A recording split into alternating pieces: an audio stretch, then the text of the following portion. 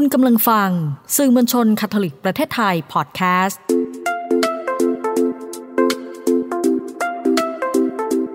ซ่อนไว้ในจังหวะชีวิตพอดแคสต์ที่จะพาให้คุณไปพบกับคุณค่าที่ซ่อนไว้ระหว่างการเดินทางชีวิตกับคุณพ่ออนุชา ชัยเดช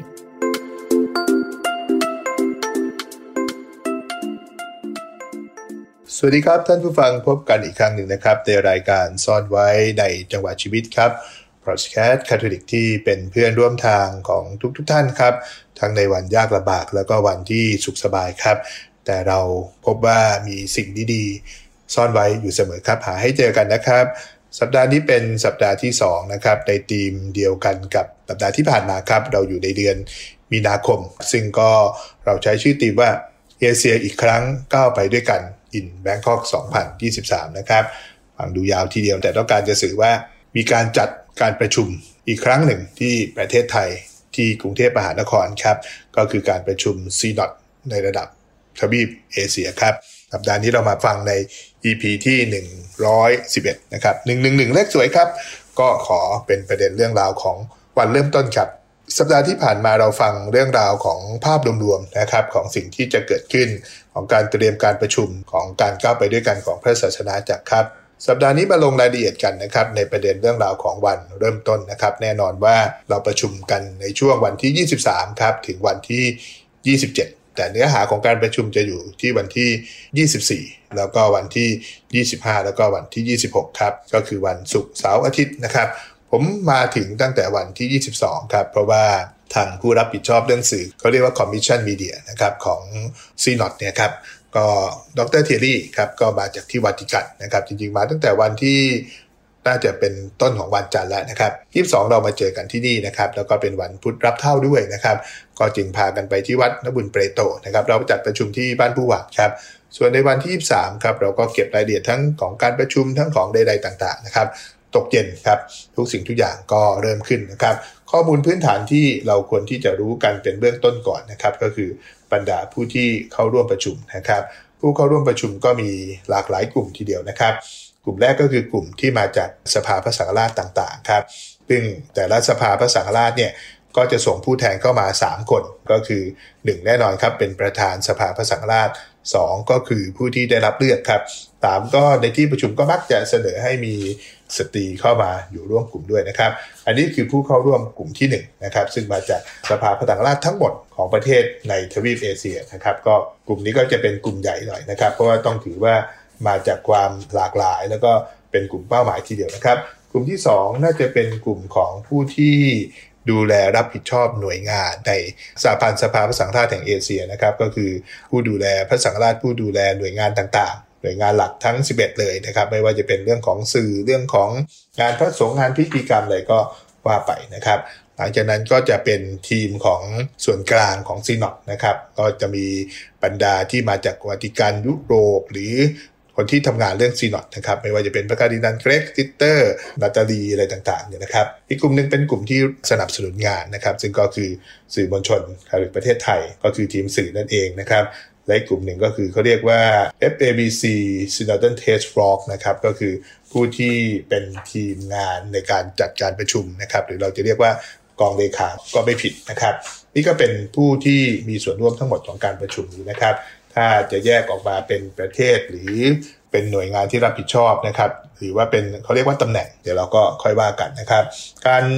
ประชุมนะครับก็ผู้เข้าร่วมเหล่านี้ครับก็จะช่วยกันผลักดันให้พระศาสนาจักรแห่งเอเชียนี่ครับเป็นพระศาสนาจักรของการก้าวเดินไปด้วยกันอย่างชัดเจนทีเดียวนะครับแล้วก็ตารางเวลาครับตารางเวลาเราก็จะมีรายละเอียดของ3วันหลักนะครับนั่นก็คือวันแรกนะครับคือวันที่24 25แล้วก็26นะครับซึ่งการประชุมโดยรวมๆส่วนใหญ่แน่นอนว่าทุกวันก็มีวิสาแล้วก็มีการเข้ากลุ่มย่อยแล้วก็มีเข้ากลุ่มใหญ่นะครับโดยทั้ง3วันเนี่ยครับก็มีเป้าหมายหลักๆของมันก็คือว่าแน่นอนว่าต้องมีการทำความเข้าใจกับเรื่องราวแล้วก็บริบทของพระศาสนาจักรนะครับเพื่อจะได้ก้าวเดินไปด้วยกันอย่างเหมาะสมทีเดียวซึ่งวันแรกของการแบ่งปันเนี่ยเขาก็จะเน้นหัวข้อของการก้าวไปด้วยกันพระศาสนาจักรในความเป็นจริงเป็นยังไงนะครับแล้ววันถัดไปก็จะเป็นเรื่องของ การให้ความสำคัญนะครับแล้วก็ช่องว่างต่างๆที่ยังขาดไปและวันสุดท้ายก็น่าจะเป็นวันที่สรุปแล้วนะครับก็จะอยู่ในกระบวนการใน3วันนี้นะครับวันแรกครับเราก็เปิดด้วยมิซาครับซึ่งประธานในมิซาก็คือพระอัครสังฆราชคิคุชิครับมาจากประเทศญี่ปุ่นพระอัครสังฆราชท่านนี้ท่านก็เขาเรียกว่าเป็นเลขาธิการของสภาสังฆราชแห่งเอเชียนะครับผมก็เป็นหนึ่งในผู้เข้าร่วมประชุมประเทศไทยจะมีโดยตำแหน่งโดยหน้าที่เนี่ย3คนพอดีผมอยู่ในหน่วยงานของ Commission of Media นะครับแล้วก็อยู่ที่ประเทศไทยแล้วก็อยู่ในเอเชียด้วยนะครับก็เลยถูกดึงเข้ามาร่วมการประชุมในครั้งนี้ครับของประเทศไทยก็มีพระคุณเจ้าชูศักดิ์สิริสุทธิ์นะครับก็เป็นประธานสภาสังฆราชของประเทศไทยนะครับคุณพ่อสุวัฒน์เหลืองสะอาดนะครับก็เป็นรองเลขาหรือเป็นผู้ที่ดูแลสำนักงานเลขาธิการนะครับก็ทำงานในสภาพระสังฆราชแล้วก็ซิสเตอร์กัลยานะครับแล้วก็เป็นผมนะครับก็มี4คนนี้นะครับในมิซาเปิดนะครับพระคุณเจ้าก็เทศได้น่าประทับใจเพราะว่าคุณเจ้าก็เล่าประสบการณ์คุณเจ้าเล่าว่าไปออกหน่วยสังคมในประเทศของตนเองก็พบความยากลำบากก็ถามว่าขาดเหลืออะไรนะครับก็ขาดทั้งหมดนะครับขาดเงินขาดข้าวขาดของขาดปัจจัยใดๆต่างๆท่านก็นึกถึงประสบการณ์ที่ประเทศกานาทวีปแอฟริกานะครับท่านก็พบว่าผู้คนที่นั่นก็ดูเหมือนยิ่งขาดกันไปใหญ่เลยนะครับแต่ว่าในการขาดของบรรดาผู้คนเหล่านั้นทำไมเขาดูมีความสุขนะครับพระคุณเจ้าก็เลยถามว่าทำไมมีความสุขจังเลยสบุตรที่นั่นก็ตอบว่าก็ครูคำสอนเนี่ยบอกให้เขาเรียกว่าให้คาถาไว้คาถานั้นมันคืออะไรเหรอให้พวกเมจิกไว้นะครับชาวกานาชาวแอฟริกาหรือสบุตรคนนั้นก็ตอบว่าให้มีความหวังแล้วเมื่อมีความหวังเนี่ยเราก็ต้องให้ความหวังคนอื่นด้วยนะครับเมื่อเรามีความหวังเราก็จะไม่ขาดอะไรเพราะเราเชื่อว่าความหวังจะอยู่กับเราพระเป็นเจ้าจะอยู่กับเราและมากไปกว่านั้นก็คือว่าเราต้องให้ความหวังกับผู้อื่นใน 2-3 วันนี้พระคุณเจ้าก็บอกว่าก็เป็นช่วงเวลาของการสร้างความหวังแล้วก็ทำให้ความหวังนี้เป็นจริงนะครับว่าผมชอบบทเทศนี้มากเพราะว่ามันทำให้เราพบว่าสิ่งที่สำคัญที่สุดเนี่ยมันอาจจะเป็นสิ่งที่เราแบ่งปันกันได้และเราก็สร้างกันได้นะครับหลังจากนั้นในวันแรกเนี่ยก็เข้าห้องประชุมเลยก็มีการ orientation โดยพระคาร์ดินัลเกรกแล้วก็มีคำแนะนำของคุณคิชินาเข่งนะครับคนนี้เป็นผู้ที่อยู่ในคอมมิชชั่นหนึ่งของหน่วยงานกลางก็มาให้คำแนะนำที่น่าสนใจแล้วก็ตอกย้ำว่าเราเนี่ยมาประชุมเนี่ยนะเราจะทำยังไงนะครับให้พบว่าการก้าวเดินไปด้วยกันในความแตกต่างของเราจะเชื้อเชิญพระจิตเข้ามาในการทำงานของเราอย่างไรแล้วก็เราจะต้องสนใจประสบการณ์ที่เป็นความเป็นจริงของพระศาสนาจักรของเราเพราะว่ามันจะทำให้เราสามารถก้าวไปด้วยกันอย่างดีนะครับเราไม่ได้มาทำด็อกิวเมนต์แต่เราพยายามที่จะสร้างสิ่งที่จำเป็นผมชอบตอนหนึ่งครับของที่คุณคริสติน่าเคงได้พูดถึงเขาบอกว่าไอ้สิ่งที่เราทำเนี่ยมันไม่ใช่อะไรบ้างนะครับการรับฟังซึ่งกันและกันเนี่ยมันไม่ใช่อะไรบ้างมีสิ่งที่ไม่ควรทำยังไงก็คือว่าไม่ต้องเรียงหรอกว่าคนไหนจะพูดนะครับแล้วก็ไม่จำเป็นนะครับที่จะรับคำแนะนำมากมายจากคนที่เป็นผู้นำเราไม่ได้มาโต้วาทีไม่มีแพ้ชนะไม่มีการโหวตไม่มีใครใหญ่กว่ากันนะครับแล้วเมื่อพบบทสรุปที่ไม่สมบูรณ์ก็ไม่ต้องตกใจเพราะว่าเราฝากทุกสิ่งทุกอย่างไว้ในการนำทางของพระจิตนอกเหนือไปจากนั้นนะครับผมก็พบว่าวิทยากรหลายๆท่านนะครับไม่ว่าจะเป็นหลังจากนั้นมีคุณพ่อแอนโทนีโคโรรันนะครับแล้วก็มีใครอีกหลายคนเลยในวันแรกครับโอ้โหพวกนี้เขาแบบเตรียมงานกันมาดีมากพูดสั้นกระชับได้ใจความสามารถปฏิบัติได้ในชีวิตจริงนะครับแล้วแบ่งกลุ่มของการประชุมออกมาด้วยกันทั้งหมดนะครับ12กลุ่มและใน12กลุ่มนี้เองนะครับเขาก็มีพิธีจุดเทียนนะครับ12แท่งมีการเสกแล้วก็ไปวางบนโต๊ะการประชุมในการประชุมก็จะมีผู้ดำเนินรายการนะครับหมายถึงว่ามันจะมีผู้ที่นำการประชุมแล้วก็ secretary นะครับกลุ่มก็หลากหลายมากครับผมอยู่กลุ่มที่5ข้อค้นพบก็คือว่ามีอัครสังฆราชคนหนึ่งมีสังฆราชองค์หนึ่งมีคุณพ่อ3ท่านมีคารวาส2ท่านเป็นสัดส่วนที่จัดมาอย่างดีแล้วก็มีประเทศที่หลากหลายนะครับก็ต้องถือว่าเป็นการทำงานที่นอกจากการนำทางของพระจิตแล้วนะครับมนุษย์ก็มีความพร้อมทีเดียวแล้วเมื่อเราเปิดเอกสารในถุงเอกสารนะครับข้อค้นพบก็คือว่าเรามีเอกสารที่ชื่อว่า enlarge the space of your tent นะครับก็คือว่าการขยายพื้นที่